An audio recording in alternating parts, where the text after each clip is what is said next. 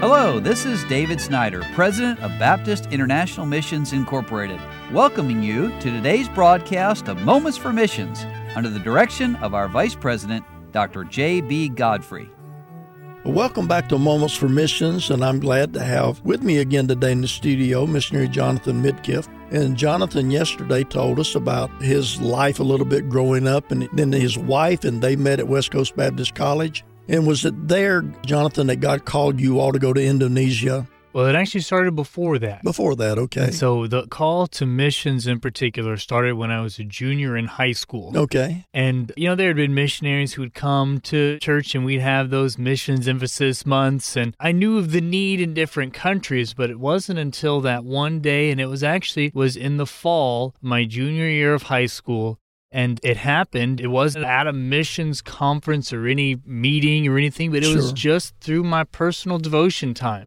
And the Lord just worked in my heart and led to that need to take the gospel around the world. Sure. Now, junior in high school, that means you would have been 16, thereabout. Or I was 17. 17 years old. So, listener, I want you to think about it. Maybe you're 17 and you're listening to the program today, or maybe you're the father or mother of a 17-year-old. And I want you to know that God can start working in the heart of your child or in your heart when you're young. And that's the best time, I think. Mm-hmm. Okay, so you called the mission field already, and then you go to Bible college, you meet your wife. How soon did you all get married after that?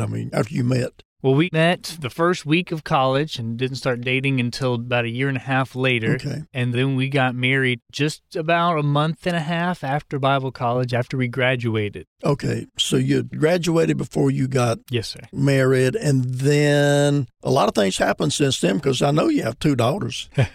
Yes, sir. Tell us a little bit about them. So we have two daughters. Our first daughter is Jaina, and she is 3 years old, and she is just a lot of fun, just a sweet girl, very friendly, outgoing. And then Alexis is about 21 months old. Okay. And she's just an adventurous kid and just full of all sorts of energy, crazy kid. Yeah. So those kids probably help you on the deputation trail, don't they? Absolutely. They're just friendly and lovable, sweet girls. Yeah. This family's been in conferences with my wife and me in some different places over the time. In fact, just recently here in the church where we're members in Harrison, Tennessee. So the whole process, Jonathan, of deputation, boy, a lot of people just, they don't understand it. They don't know what it's all about. They fear it sometimes. Tell me a little bit about, and the listeners, about deputation and what's involved in it. Sure. Well, there are some frustrating things and challenges with travel and with things like that, but I'll say that overall, it's been almost 2 years now we've been on deputation, and it's been a blast. We have so enjoyed it, to be at the different churches and to meet the pastors and to just see the heart that people have for missions everywhere. Sure. And just the outpouring of love that they have and the way that they show it. And honestly, at this point, we have friends that we have met in the ministry that we stay in contact with,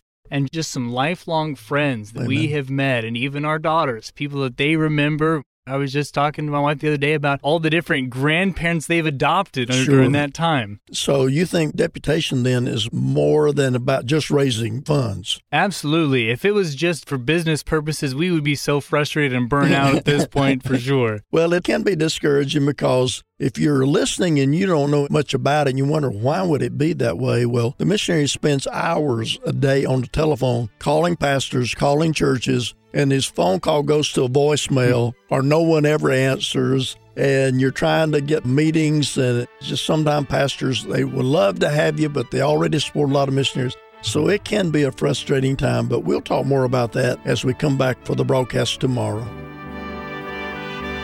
You've been listening to Moments for Missions. For further information, please write to BIMI, P.O. Box 9, Harrison, Tennessee 37341, or call us at 423-344-5050. Or you can visit us online at www.bimi.org. Until next time, may the Lord richly bless you.